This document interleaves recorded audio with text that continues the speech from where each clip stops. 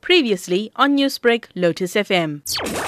Detectives from the KZN Provincial Task Team arrested 3 suspects late yesterday afternoon in connection with the violence that unfolded at the Mabhida Stadium.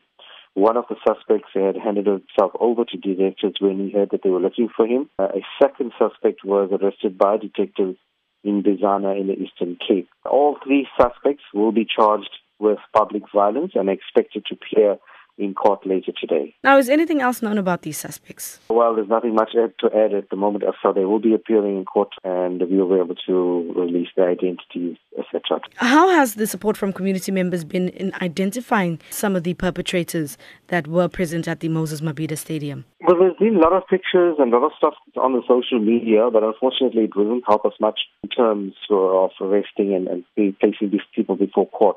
So we're still appealing for people that witnessed what occurred in terms of violence, that they were present there, to please come forward and contact our investigators. Information that they do provide to us will be treated in the strictest confidence. We're also appealing to those people that were injured during the violence at Mabhida Stadium to also come forward and provide detective statements. Are more arrests expected following this breakthrough now? Well, definitely, if we get the support from the public, there's a lot of suspects that have been identified via video footage from the stadium. So if we get the support and assistance from the public, quite a few more are going to be arrested. Have any plans been put in place to ensure security, tighter measures at upcoming matches? Every match is dealt with on its own. There is a meeting that takes place with all the role players, including the organizer of the event, the stadium management, the security forces and security companies that are involved in policing of this event. So obviously it's done on as I said, each event is different. You can't ensure the same